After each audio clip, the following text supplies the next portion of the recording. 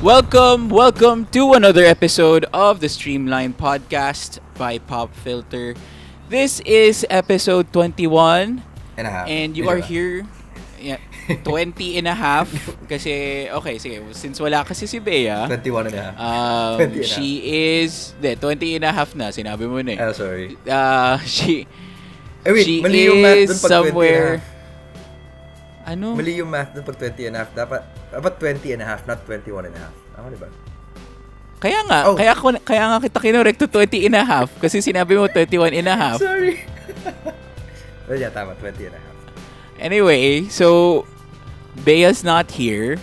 She is representing the country in some touch rugby, international touch rugby game in Cambodia. Yeah. So kaming dalawa lang ni Mon ngayon and Glorious state of the Khmer Rouge. yeah, wow. Okay. Pero anyway, something big happened this week which we will get into the whole alias Robin Hood ripping off Arrow discussion later. But since we did cover Brick Burger last week, Mon has an update on that. So, sige Mon, go. Remember how I said that I was gonna give Brick Burger a chance when we were recording? And I did it exactly that afternoon on National Heroes Day afternoon. And it turns out that really, it was really crazy. I mean, the line was extending out until the door. There was really a lot of people coming over and people coming all the way even from Dasma Cavite. So, we were at least able to get in, order burgers, and have a seat at least around 2 to 3 hours after we got there. But when we got to talking to staff, they were definitely not ready for it last Saturday, and they tried prepping for it last Sunday. But still, they couldn't meet the demand that was there during last Monday. But at least they did a better job. They were more transparent about why they have to close shop. They were more ready to talk to the people coming in and let them know that service can't continue because there are just too many people. So, all in all, it was all right. The staff was great. The food was all right. And it's an experience of eating a burger in Lego form. So, that's very satisfactory. I suggest you guys can always drop by and check it out on your own. Hopefully, they figured out the whole volume thing already. Pasig hasn't figured out the whole volume thing also. Speaking of Pasig, yes. Sige, isingit mo na, mabilis lang. Apparently, they do have this whole experimental number coding scheme going on based on an odd-even scheme and alternating days. So basically, that cuts down a lot of the potential vehicles that can be in the Pasig area. Unfortunately for me, my car is odd-numbered, so that puts it at blocked off for 5 days of the week. Or 4 days of the week. I don't know. It's caused a lot of headaches, I guess, for Pasig residents. So, pero teka, tama ba, ang affected lang is Pasig residents? Oh no, hindi. Anyone going through Pasig. Tapos nagkaroon pa ng issue about communication from the managing office kasi may mga nagsasabi na they would ask if this will be implemented for 12 or 8 hours, as in yung parang 8 to 10 in the evening or something like that, or parang 8 to 7. Yung ganun type. Yung similar to the MMDA color coding scheme. So, apparently, may mga nagsasabi naman din from the same office is that it's 24 hours. So, seryoso ba yan? Hindi, it's a bit of mixed information. We can't confirm either. Sabaw! Pero it's coming so from... So, even hanggang madaling araw? Oo, di ba? So, another reason why maybe we can say that we're, the name of the city, Pasig, with a bit of disdain, I guess. But at least Brick Burger more than makes up for the bad parts of Pasig. Yan. Gandang tahi naman nun. Okay, sige. Pag-usapan natin yung main topic natin. Oh, sure, sige. I also want to discuss this because I think ang dami natin pwedeng pag-usapan dito. So it all started last Monday or Tuesday, tama? So people in the internet, as usual, were enraged when they saw a poster. I think it started first with the poster before the teaser trailer.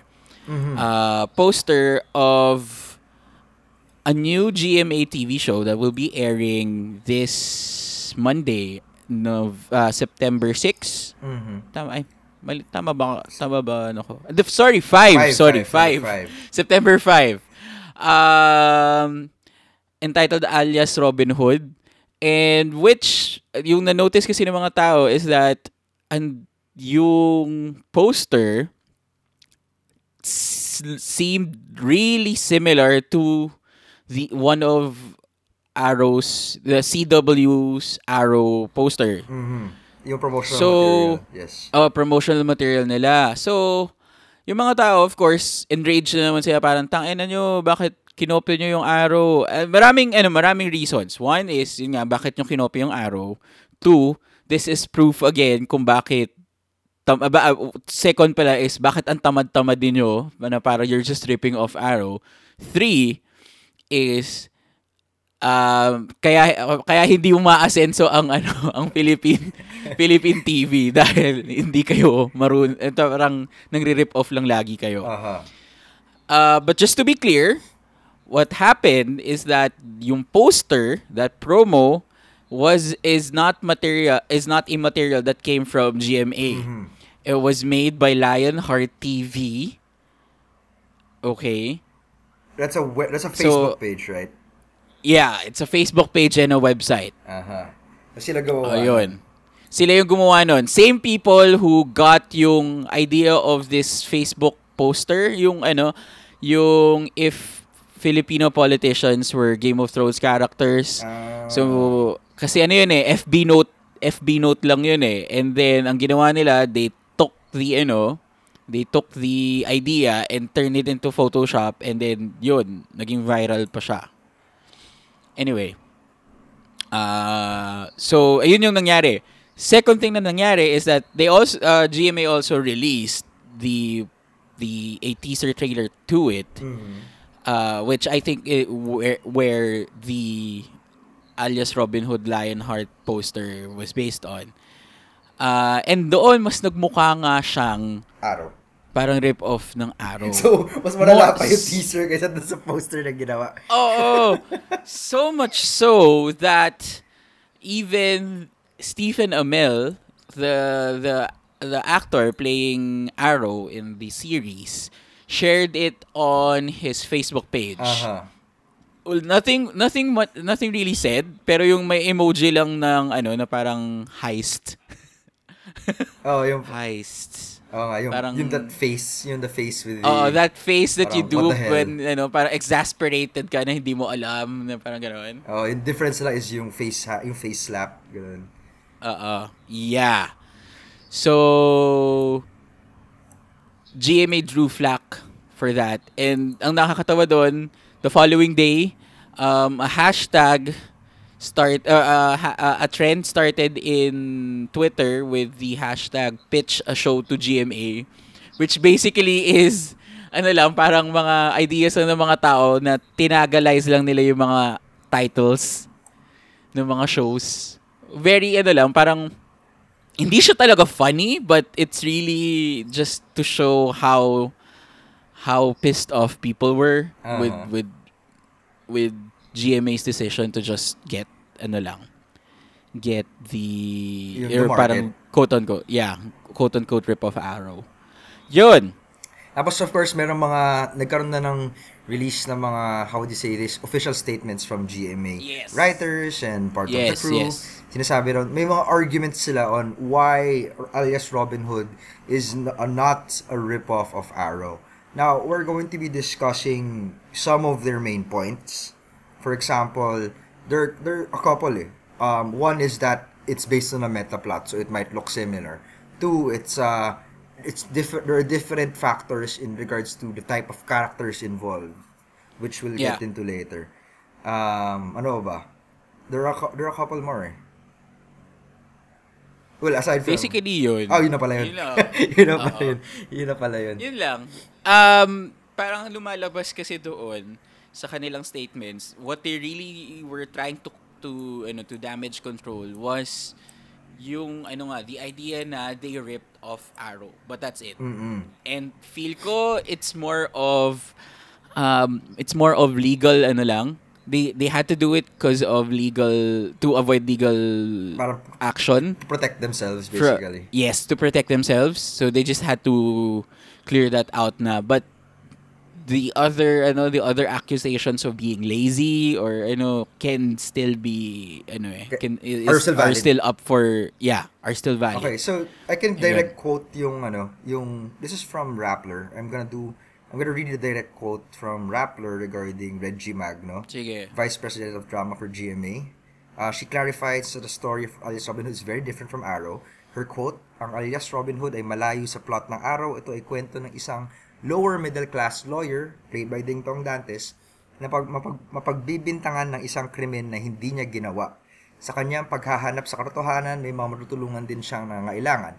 Ngayon, yung may similarities nga to the whole Robin Hood plot thing, yung coming back from the Crusades. Pero ganun din yung kay Arrow, coming back naman from the desert island after, having white guilt and fighting off a megacorp trying to trying to exploit Even though his the- family also owns a megacorp. Oo, diba? Sure. Well, ginawa lang nilang lower middle class lawyers si Ding Dong Dantes. Pero Oo. it's kind of a little similar. Na-ostracize pa rin siya away from society to an extent, though mas social yung aspect dito. Okay, so, That's true. diba? Pero okay, fine. Sige, go. Ano white pa? guilt versus middle class guilt. Ganun ba yun? Kasi wala tayong races eh. So Hindi pala, class lang meron middle class tayo eh. helplessness pala. Shit. Oh, man. Okay, sige. Ano pa yung mga sinabi Well, ni Vice President? meron yung well, of course, they talk about yung fact na they talk about the Robin. I think this is a different article. I think this was the one in Inquirer yata, if I remember. I don't have it open with me. Pero they were yung whole argument naman in that article talks about metaplots of the metaplot of Robin Hood being Metaplots. a common story told throughout time. So just to give a brief on metaplots. Metaplots are all of these how would you say this, stereotypical plot arcs, basically. So Beauty and the Beast, basically an ugly beast being turned and being made more human by a beautiful woman, or Pwede mong pwede mong gender sabihin based switch. rin yung sa Taming of the Shrew. Di ba? Pwede mong gender switch yun. Pero 10 Things I Hate About You. Di ba? Yeah, basically, 10 Things I Hate About You does follow that whole metaplot. Ano bang metaplot? Romeo and Juliet. Yeah, definitely. Or Seven Samurai. Seven Samurai, Yeah. yeah. So yun. King Lear, di ba? Oo. So, those are, Romeo and Juliet, I think, would be one of the more common ones that people would be familiar with. Two estranged lovers prevented by their environment and their families, or yung organizations close to their heart from being together. That's a whole metaplot in itself. Yep. Diba? So, tama naman yung argument for me, tama naman yung argument ni GMA Oo. na it's based on a metaplot, pero for me, that's a skin-deep analysis of yung similarities between alias Robin Hood and Arrow. Nakalimutan ko. Oo. Yeah. Oo. Kasi, nakakatawa kasi, with the teaser trailer, mas nakita mo yung costume design ni Nakita mo equipment ni niya. alias Robin Hood. Yung equipment niya. Mukha talagang ganun eh. reaction Mukha, niya eh. even, Yung pag-knock niya ng arrow and everything. Kailangan mo sleeveless kasi, bow and arrow guy ka eh. So, nakakahinder sabihin lang ang mali ka, sleeves Yuji, eh. Hindi siya naka-sleeveless. Naka-sleeveless siya on top, pero meron siyang onesie sa ilalim. Meron ba? May onesie siya, check mo. Meron siyang parang leotard underneath. Siguro yun yung difference niya. So, di ba? Yun. This just stinks, basically. Before, I don't know. For me, Ay, fuck, oo nga. Di ba? For me, this... Kasi- sige, go ahead. Wala. De, kasi feeling ko marirate lang silang SPG kapag mapakita yung kilikili ni ano yung Dingdong Dantes eh. De, malay ko, joke lang. Ganun ba ka sexually suggestive yung kiligili ni Ding Dong Dantes? Pero alam mo yun, yung para sa akin kasi, the whole, yung, kahit yung marketing material lang nilisa, yung teaser nga na yun, it just stinks of, how would you say this? Shit, nakalimutan ko bigla yung inisip ko kanina. Yung, Ano? yun nga, parang it just thinks of they're trying to differentiate it in all the wrong places. Yun. Ah, yeah. Diba? I mean, siguro Pwede. if they could have taken the gritty feel, yung gritty look of yung Arrow's costume, pero, you know, parang put it in a different context, it could have been, maybe it would be something to think about. Diba? At saka bakit kailangan bow and arrow? Oh, diba? I mean, it's not necessarily... Bearing baril naman. Oh, diba? Pwede ring Robin Kasi, Hood can do that, diba? Oo. Kasi for example, diba, if we go to yung story ni Arrow sa TV series, natuto siya because, natuto siya gumamit ng bow and arrow because naiwan siya sa isang deserted island, and of course, that's one of the easiest tools or weapons that you can craft. Oo. Kaya, di ba, he forced himself to learn archery because of that. So, I mean, my point there is, yung use niya of the bow and arrow makes sense. It's justified in the story. But for this one, I don't know. So, He's a lawyer. Ano yun? A lawyer? Wait, alam ko na pare. Pare, pupunta siya ng Makati Cinema Square. Yun nandun sa may... Yun. Actually, iniisip ko yun eh. Pumunta pa siya dun sa mga archery range / restos na ano, di ba? Tapos, yung crime na nagawa niya, parang napatay niya yung archery instructor. Ay, yung taga-ayos ng mga ano.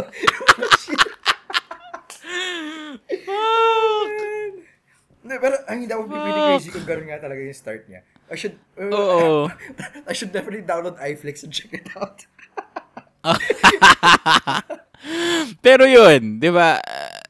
Again, tama ka naman dun sa mga there are parts in the whole idea of it, the costume, the weapon, na parang feeling mo nga na hindi nila pinag-isipan or tipong mali yung direction of changing or modifying it. Oo. Kasi, yun nga, like you mentioned, why can it be a gun? I mean, if the argument is it's a meta plot, then Robin Hood is basically just, it doesn't have to have a bow. He just has to be the guy who steals from the rich to give to the poor. Basically a socialist. Oo. Well, technically a socialist. Di ba pwedeng si Robin Hood ang father of socialism? Well, sana pwede. Kasi when you think about it, Robin Hood, as a meta plot din, he comes from nobility. And he is sharing the gifts of nobility to the local people, to the common people. So, hindi rin siya pwedeng maging like Saint Francis. Poor guy. Like Saint Francis. Pero hindi siya pwedeng maging poor guy. Metaplot kasi si Saint Francis eh. Baka naman i-argue na San Lorenzo Ruiz, may metaplot din yan. So, okay, but yeah, So, okay, so kanina pala sinabi ko na parang kind of makes sense yung meta-plot argument, pero now that we're looking into it, it doesn't, starting to crumble. That was a quick change in direction. No? Hindi, pero kasi yun nga, meron talagang tama ka naman na they change things na hindi naman sige, it still goes back to the idea na yung accusations nga ng mga tao na it's a lazy adaptation. Mm-hmm. Kasi nga you still borrowed things from Arrow, you borrowed things from Robin Hood, and well, actually mahirap lang rin naman sa atin sa ngayon is we only have a teaser trailer as legit. Oh yeah, definitely. Legit material. You have to accept that fact. So, so I will watch Alias Robin Hood this week. I think I'll try to watch all of the 5 days from Monday to Friday so that meron akong update sa susunod na recording natin. Kung ano nga ba yung similarities or differences pa nila. But yeah. So, Um, okay. Sige, meron ka pa bang gustong i-discuss about the whole meta plot discussion? Ah, Kasi gusto kong i-discuss rin yung how it affects the perception of Philippine TV. Mamaya. pag sa metaplot, I think we covered it just fine. Just want to summarize it na yun nga lang. Sige. Na Yeah. in terms of metaplots, it could be a good argument na it could have been a good argument na based on a metaplot. Pero yun nga, we're seeing things that contextually don't make sense in a Filipino setting. In a Filipino hero, supposedly, that would take from the rich and give to the poor. You know? Ay, naalala ko lang pala. Si Arnold Are, famed comic artist, Aha. local comic artist, okay, drew three different costume designs Mhm. na of alias Robin Hood, and tangina mas maganda and hindi siya, kung sasabihin, hindi mo siya i-accuse na ni-rip off nila ang Arrow. And it would have made it a lot better, I guess. Yes, kasi for example yung isa, sige, ililink ko sa'yo to right Yes, now. yes, please. And we can definitely link that to our listeners when we put it in the description. Ay. Oh yeah, well, Yeah. you just linking that to me. Arnold Are Ayan. is the comic creator of comic books like After Eden and the Mythology Class, and Yes. Andong Agamat, and those are really cool things to read up on. And that's just touching the upper layer of Pinoy comics. You can definitely find other great Pinoy comic book creators somewhere out there, possibly. Wow, this is actually nice. This is definitely way better than how alias Robin Hood by the GMA standard is right now. I mean, there's three types here. For those who are listening, we'll be posting the link in the description. Or you can check out Arnold Ares page on Facebook. But he has three concepts. One is edgy, one is a superhero fantasy, and one is a fun action adventure. The edgy one is a little close to the current iteration, and the fun action adventure is kind of a little too One Piece for me, even with the Jollibee belt bag. Yeah. Okay. Yeah, but the superhero fantasy kind of works. Kind of looks like Nightwing, but at least it's a little further away from Arrow. Yeah, it's something that can definitely work.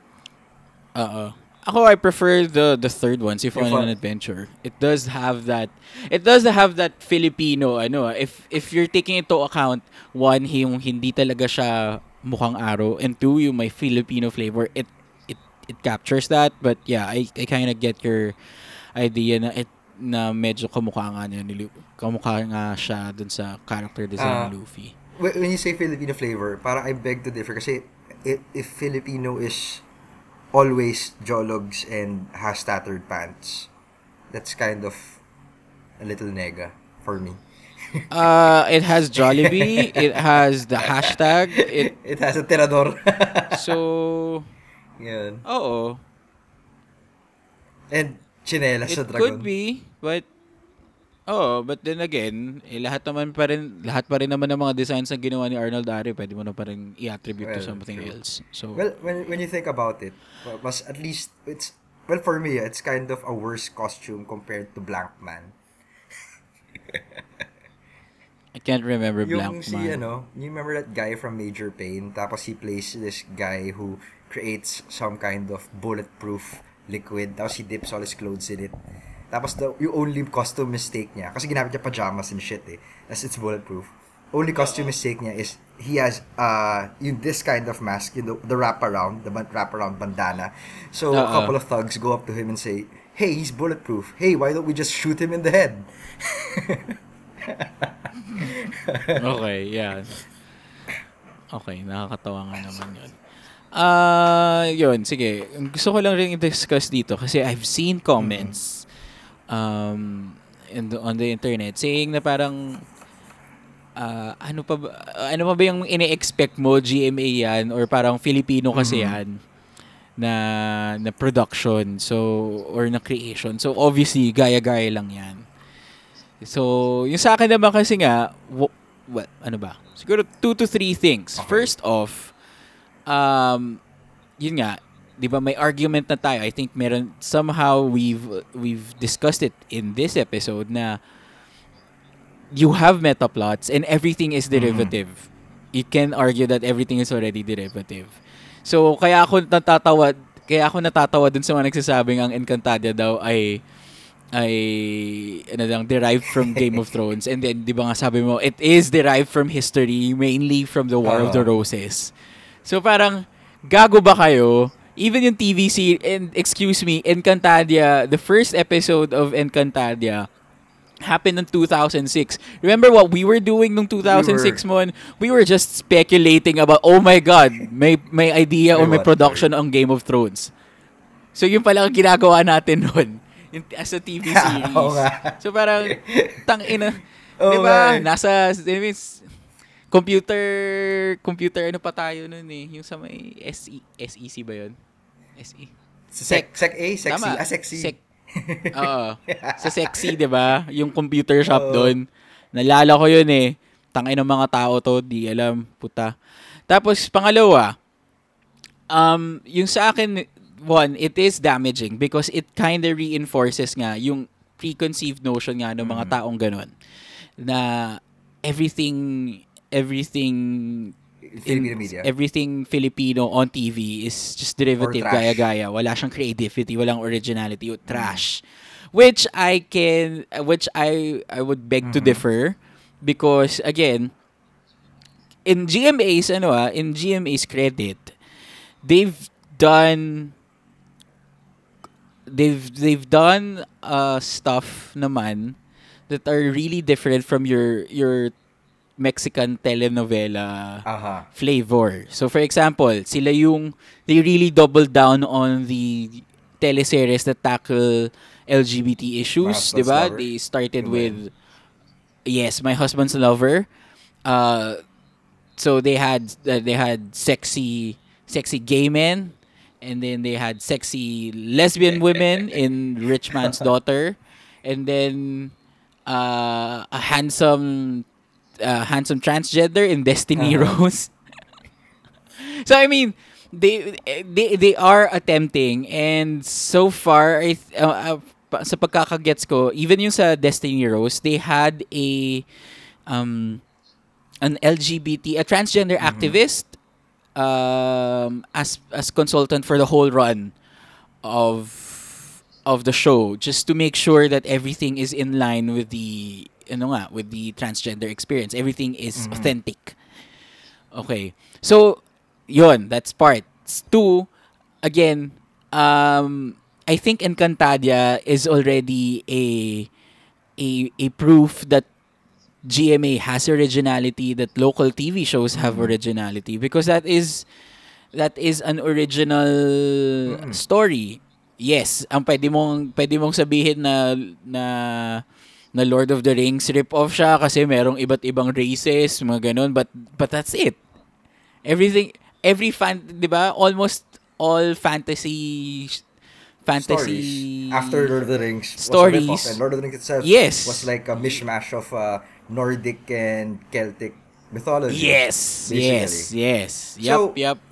It's in the execution. I guess, for example, Encantadia, you could argue it's an original IP from GMA, and you could see the effort there. But of course, you could still say na in comparison to a lot of other material that we want, kulang pa, pero it was definitely the right direction in terms of creation. Yes.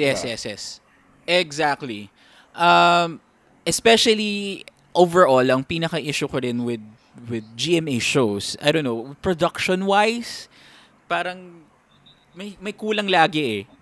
Even yung, I don't know if you've noticed yung picture quality ng TV, ng GMA shows versus, let's say, CBN shows. Ewan ko, may kulang sa dun sa quality ng... Baka yung film type yung ginagamit, yung camera. Oo, yun. Yung film type na ginagamit nila, it feels so amateurish. Mas bright kasi, di ba? Compared dun sa ABS, filtered yung whole image. Yes. At saka I think there are teleseries na rin ng ABS-CBN that use digital. So I think Provinciano shot using a digital camera already, I think digital it's more video of na. ano rin, maybe limitation of the studio since I mean, kahit naman Oo. either kahit kapuso ka or kapamilya, you do have to understand that technically ABS right now does have a bigger parang lawag dito budget sector compared to GMA. Pero even if it's marginal, maybe Yep. it's enough to really you affect yung type of quality ng Oo. show na malalabas in terms of yung technical aspects niya. Oo. That's true. And yeah, that is for GMA and ABS. You have again. I think I've been hammering this through our old episodes na Otwal was different. It followed the same. Kasi hindi ko gets kung saan nagagaling paminsan yung issues ng mga tao. Is it because you're seeing something familiar? As in, Pilipino kasi yung mga artista. Pilipino yung mga nakikita mong figures, so therefore feeling mo copycat na kaagad, which is kind of offensive in some way. Pero or is it or are you trying to force a local or a Filipino teleserye to be exactly like a Like a One Tree US Hill or drama? something like that, ganun. I do. Yes, Okay, yes. go ahead. Eh, yung sa akin naman, sige, Okay, go. my theory on it kasi is like this. When you look at it, you're sure nagkakaroon nga ng parang more prominent um, good teleseries, like for Outwall nga, recently, and they've broken the mold. But the thing about it is that, nandun pa rin siya sa realm of what we know Filipino shows to be, teleseries, romances, di ba? Conflicts about that. Oh, a little bit of parang panday type stories, pero it's not as necessarily diverse as yung market na meron sa labas. Which now, yung people na nagko-complain is mas gusto nila yung diversity outside. So, ang tingin nila is that kung Yes. homogeneous lang yung market dito, probably it didn't change, even if it did. So, maybe it's time for ABS or GMA or any of the local TV5. Actually, I have a thing with TV5 but later yun. May thing ako connected to bakit lumabas ng alias Robin Hood, pero later. Pero you have all of these networks and they're putting out better material but not in the necessary tastes in terms of diversity of material compared to the people who are complaining about bad Philippine local media. 'Di ba? So, Yeah. dalawa ngayon. I think we can now move towards yung third na argument natin na if people are complaining about yung lack of originality, for example, especially with what alias Robin Hood does, what about yung local IPs in the other mediums? For example, in Philippine comics right now is getting stronger. It's not as big as in other sectors, pero it's definitely getting stronger. Mas marami nang lumalabas na Filipino comic artists, whether they're full series or yung mga shorts. Yeah. And basically, 'di ba, we have like 2 comic conventions. As in, yung legit comic conventions in a year. 'Di ba?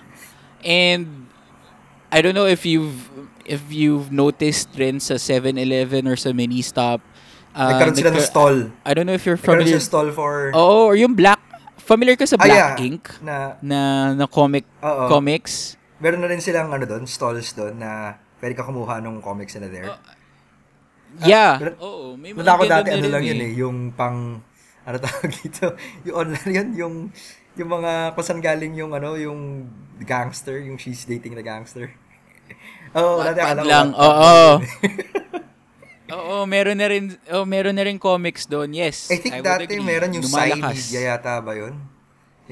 Psycom. Yun. Meron din silang stalls dati. So yun. And Psycom kasi originated yung culture clash, 'di ba?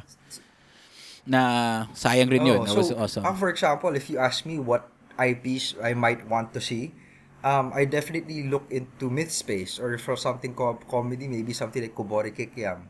Yung ganun. Ako, 13 is basically if you read the comics of it, it's basically a procedural. It's a case per case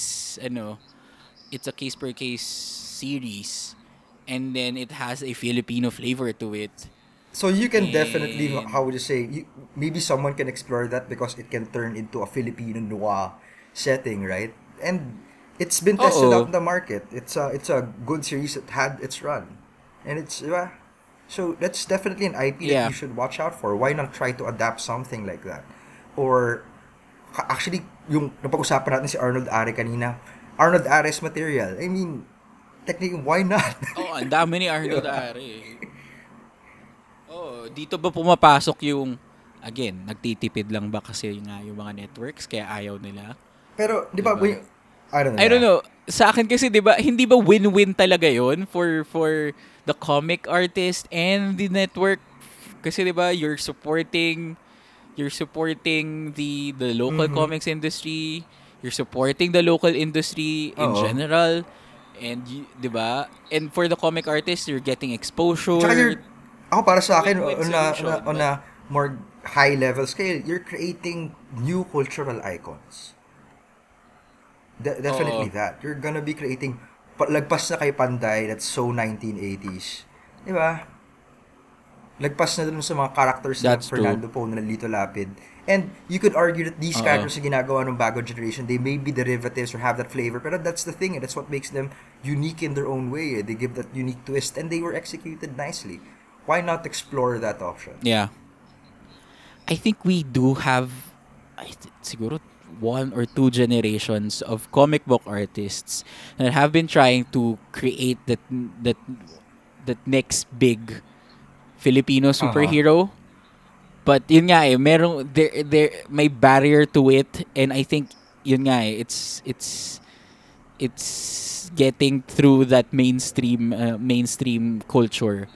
Parang ang pinakamalapit na nga if ever was si Sasha Oh, Saturna pero that and was boy back in college, right? oo, 'di ba? Ang Almost tagal 10 na years. rin. And before that, 'di ba? Ilang reboots, ilang rehash ng Darna, Ang ng Elastic Kapitan Man. Barbell, ng Lastic Man, Oo. 'di ba? Pinayaman na natin Yung Mars sila Ravelo. sila Caparas and Mars Ravelo, 'di ba? Tama na. Okay na 'yan. Arnold Actually, it'd be Are nice to naman, see joke. an animation on Pugad Baboy.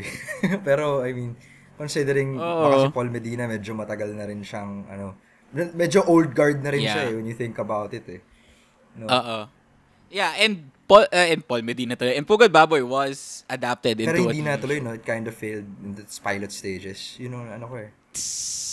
Ay, hindi, na-release naman siya, though I don't know kung gaano katagal. Kasi 90s, or late 90s yun, so hindi ko na rin Ah. maalala. Pero yung best material niya was yung Meron. yung paglabas niya ng 2000s eh. Sayang if ever. Oo. Kaya yun, sayang nga. That's true. Meron, ay sorry, But go. yeah. Okay. Go. Actually, yung isip ko kasi it's gonna take a tangent eh. So if you wanna say something related to that, you can say it now. Para, Hindi, sige, okay. okay na ako. So, considering that, actually, may tangent ako kung bakit lumabas tong alias Robin Hood. I have a theory. And I don't know if it's correct. Pero have you noticed recently that TV5, ginagawa nila, pinapasok nila yung mga series, kahit na medyo dated na sila, like Walking Dead, or ano ba, basta Oo. any kind of Western TV series. Tapos, they're starting to show it dubbed. And that's actually a good way of trying to open up your market. Kasi ABS and GMA naman, di naman nag-show Oo. ng mga yun eh. Tapos, di ba si TV5, Mm-mm. kuha sila licenses for this, and then we'll show it to them. They will dub these. It's not as expensive as creating your own sets and everything for the IP. IP. And Yeah. plus, Oo. since medyo dated na sila, they can get it cheaper. And the thing about it is that people who don't usually watch these things because they're not comfortable watching or listening in English, With the they'll be able to language. get into it now. And then also, they'll be able to understand siguro yung Metro Manila gestalt or basically yung middle upper class gestalt of parang consuming these materials. Parang, ano ba pag sinabi nila na parang what does dead inside mean? Yung mga ganun na factors. So, Oo. baka in some way, baka feeling ni GMA kinakain na yung viewership market niya ni TV5 by trying to do this. Because when you think about it, that's a very good Mm-mm. move. So, di ba? Oh, Hindi parang, yeah. Arrow. Ibis na Arrow. Manood na lang kayo nito. Alias Robin Hood. Piliin naman to eh. Oh, kasi siningit rin ni TV5 yung sarili niya dun sa nakita ko narrative yun. by making that gif on promoting their Tagalize Yun yung I am not Arrow. Robin Hood, di ba? Yeah. Oh, I agree to that. Kasi tama ka rin na it is a different, again, it goes back to our mainstream channels, and target nila isn't really us. It's really more of the lower class. It's true. And ayun nga rin yung ano ko rin nga sa GMA, eh, kuda tayo ng kuda, reklamo tayo ng reklamo, pero in the end, hindi naman pa rin tayo manunood nun eh. Hindi pa rin naman tayo yung magiging bulk ng source ng ratings nila. Oo. And maganda nga, tama ka, maganda yun because the tagalized Arrow, the tagalized Walking Dead, it helps the lower class get exposed to other stories in terms of what you are saying of diversifying nga their palette of or the parang the possible executions of the medium of TV.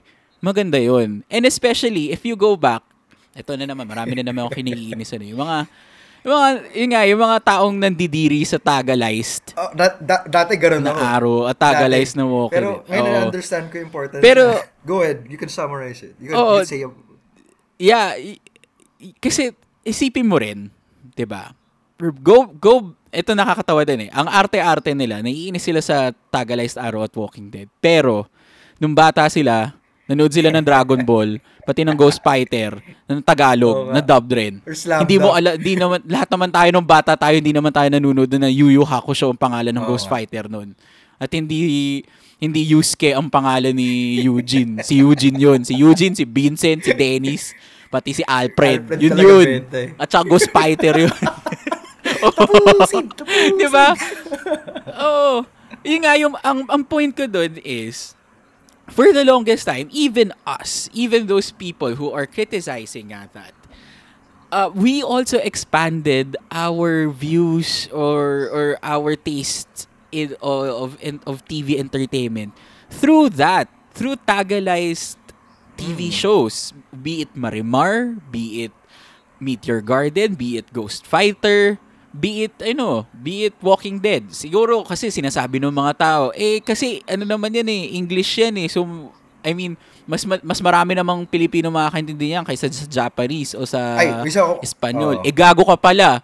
Ina-assume mo ngayon na lahat ng tao may same educational background or open to that same education na nakuha mo. Hindi naman lahat ng tao would have the same proficiency in understanding or reading, understanding or English. listening Check your English. privileges.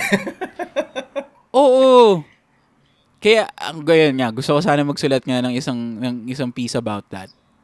So, yes, ako rin I would say siguro a year, 'di ba? Alam ko nung college pinagtatawanan natin yung ang cheesy kasi nung tagalized One Tree Hill eh.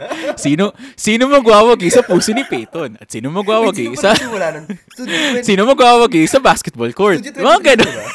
Execution yun, but the idea, okay, maganda naman sana. Parang ganun. So, yeah. Again, isa ako dun sa mga na jojologan, but right, ngayon nga, later on, and nirealize ko nga rin, yeah, it does have a point. And again, it did have an effect on us, in molding us also. So, bakit mo lalaitin yung mga taong gusto lang rin maka-experience rin ng Walking Dead? Ng Jane the Virgin. Jane the Virgin was tagalized in ABS. So, yun. Which is interesting, for example, alam mo yung market din ng tawag dito ng anime watchers na yung merong whole conflict regarding watching it in its true Japanese form and trying to understand it in Japanese. Tapos meron yung mga subtitle watchers naman yung mga dubs.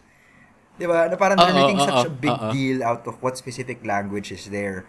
Ayun, yeah, there is that truth na, if you're translating something, merong mawawala. Yes, that's part of translating talaga. Pero, with that specific sector, I mean, you wouldn't, with anime in itself, I don't watch anime much anymore. Hindi ko na masyado sinusundan. Pero, when you look at anime itself, as a whole, ang dami-daming genres na inikot ng anime, and you'll definitely find something there. And yung same experience nila, you could more or less model it into, yun nga, for example, with Western media, ginagawa ng TV5 right now. It's how you broaden your Oo. horizons. Yeah, that's true. Just to add lang pala with TV5, and then yung sabi mo kasi nga, yung strategy nila of getting um, US shows and tagalizing it. Another reason possibly kaya kumukuha na lang sila because to TV5's credit, Create original material. they've been trying to create original material. Okay, Di ba? Tuesday Vargas version. Oo. Yung Digital 5 rin, Oh. di ba? Again, ang dami beses ko nang inulit-ulit yun. But, ang problema nila is they don't have Isa the yun. base. They don't have the audience base. And I think what they're thinking is, if we get popular titles, US titles, na siguro nairinig-rinig lang ni Aling Nena sa tindahan niya dahil sa mga millennial niyang mga suki. Yung Walking Dead. O sige, tapos ngayon narinig niya may Walking Dead pala sa TV5. Baka may ganyan nga siya ngayon manood. And that would eventually create a bigger base for them. And doing so, if it successfully does happen, baka mas maengganyo ang TV5 ngayon to create their own content. 'Di ba? To go back. So parang kasi right now, binato nila yung yung originals nila to YouTube for digital yung Oo. Digital 5 nga. Baka mamaya ibalik ulit nila sa Pagka umano na, mainstream. lumaki na yung audience base, basically. I do Oo. have, Yeah. kasi I usually listen to Radyo 5 on the way to work or, basta basically driving around, usually for my news sa morning or sa evening, basta hindi yung basketball. Pero yung thing is, you can't hold me to this because I know it's not necessarily data, it's just something. Pero tanda ako si Tulfo doon sa Radyo 5. May show siya doon sa morning eh. Ang sabi niya is that, and I don't know if this is something na true, hindi ko lang kung sinasabi niya sarcastically because I really can't pick up on sarcasm pag si Tulfo nagsasalita. So, pero sabi niya is that, with TV5, decente ang market base sa TV5 here in Metro Manila. And that might hold true for a lot of things. For example, definitions of millennials might only apply to a majority of the Manila population or, di ba, metro sectors. Pero ang pinakamahirap for TV5 to penetrate daw is outside the metro, in the provinces. And when you realize that amount of land mass out there, outside of Metro Manila, and how many people, when we say we are around, how many millions? 100 Diba? When million. we're there, and then you realize na parang just a significant percent of that is in Metro Manila, pero still compared to that number left outside of the metro, that's a very huge number. Definitely something to fight That's over. true. And hanggang sa ngayon siguro, puro marimar pa rin yung naisip na. Joke. Ay, ito palang funny. We were discussing nga yung diba, yung tagalized. There is I don't know kung meron sa cable nyo, sa cable namin dito sa sa South, sa cable link. Merong experimental na channel. It's Indian TV shows and movies dubbed in Tagalog. Wait, ganyan? Parang Bollywood parang Bollywoody or Hollywoody tapos Tagalog. Oo, Z Cine ata ang pangalan niya ng channel. So, yeah, I mean in terms of expanding kasi nga siguro yung learnings diyan kasi nga may mga Bollywood films kagaya ng Three Idiots na or Slumdog Millionaire na pumutok sa sa lower class and sa upper middle to lower class sa Philippines. So ayun, siguro nakita nila yung opportunity na probably you can grow that also. So yun, it's expanding and language is important in that. So wag ka lang maging elitista na porket English or tinagalog na agad ka. Wala, parang aayaw ka na. Matitira kaya tayo na parang pansin mo, yung the whole discussion, yung pinakamalaking issue is about classism and paano ka mag-reach out to the other classes. And ganun yung language. I would say yeah. We don't have race here, but classism is pretty big. And tsaka yung masama dyan kasi mga kaibigan natin.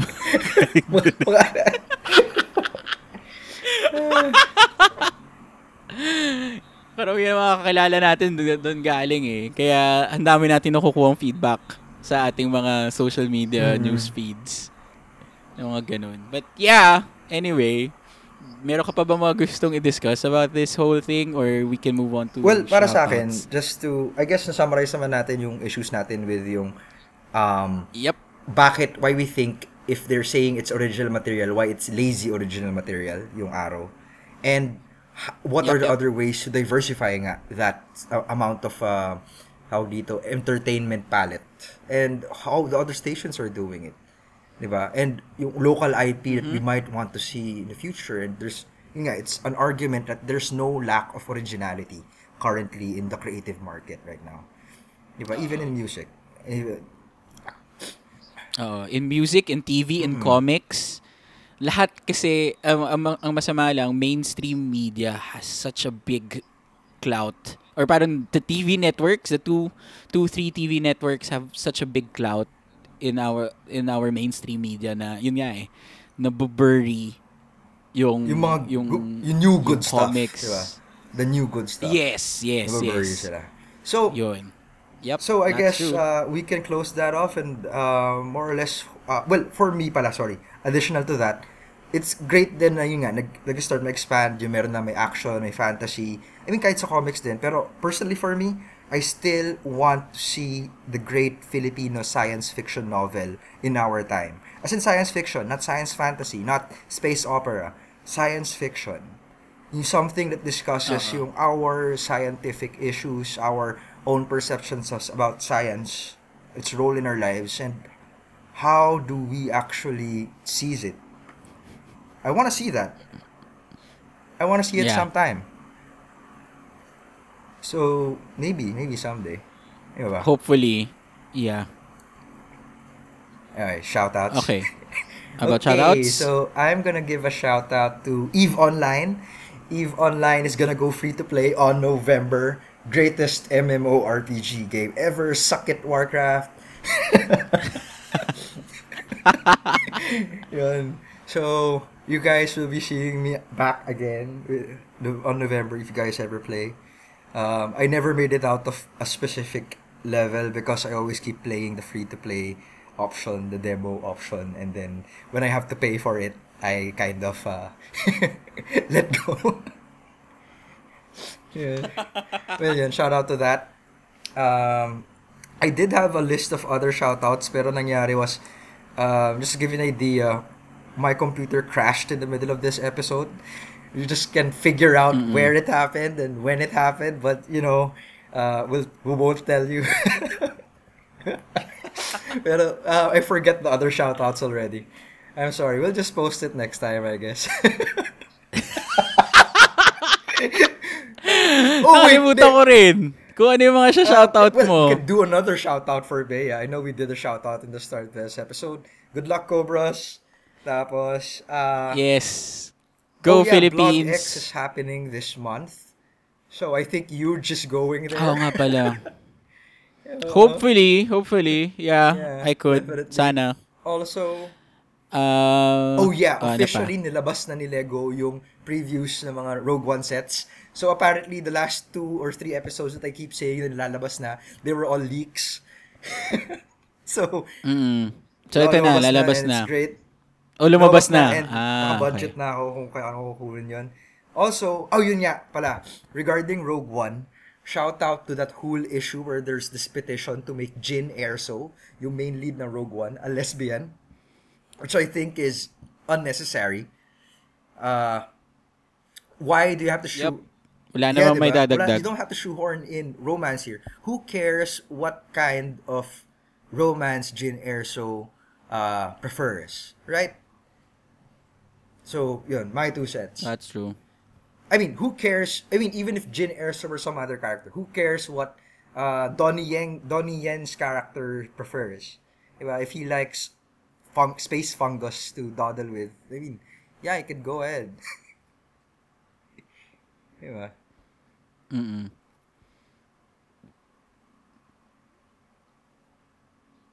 I'm Meron good. pa? Yeah. Okay na. Napaalala mo lang na dahil may free-to-play ang Eve this week. Next week, free-to-play Oh, ang talaga? Pero for a Overwatch. week? Or free to play? For consoles. Hindi, for weekend. For Weekend free weekend to lang. play.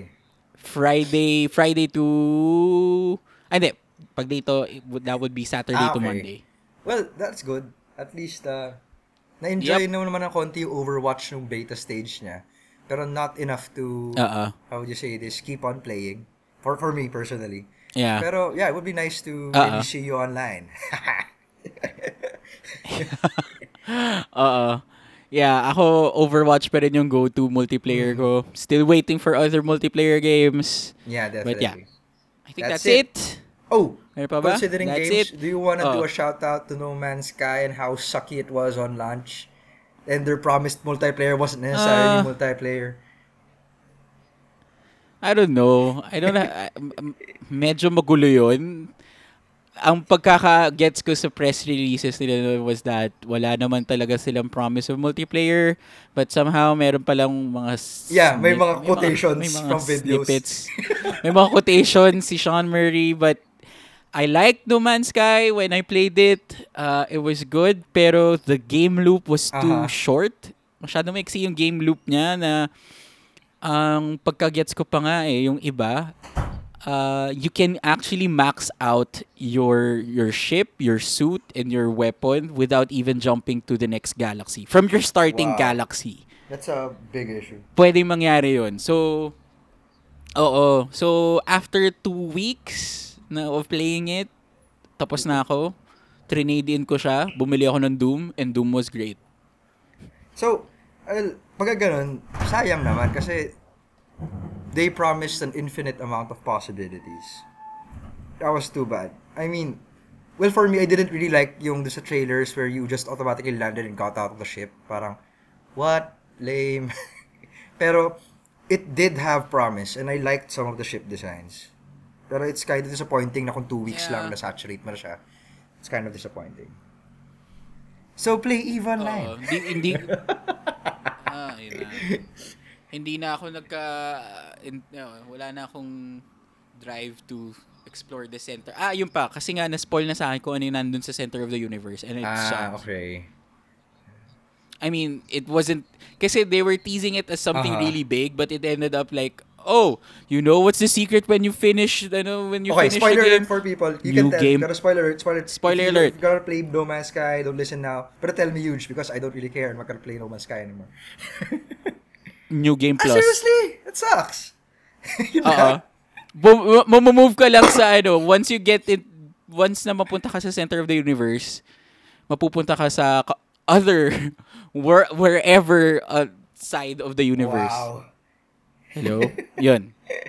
Yun lang. So parang you start again, but you have your equipment. Fully equipped ka na. Lahat ng equipment mo from your first playthrough, and then you go through again. So it's, yun. It sucks. Parang, sasabihin mo ang ending mo ay New Game Plus. Wala man lang ending na A decent like, I don't one. know, Like Minecraft. or Or at least like Journey. Oo, 'di ba? At least may storyline ending ka, Yeah, something like that, pero definitely. wala. Ang ending mo ay New Game Plus, puta, ano 'yun? Yeah. Okay, We're good. okay na 'yun. Tama na No Man's Sky. Oh yeah. I think that's it for us. You can contact us on Facebook, Twitter, or email us at popfilter@gmail.com. You can like us on Facebook and follow us on Twitter also. And the music that you are listening to was made by Lee Rosevere, and you can check out his Bandcamp. And with that, thank you, Mon. Pablo Thank you, Anak guys. ni sa Blog X sa September 24. Kung mahanap nyo ako. Okay. Bye, guys! Sige. Bye.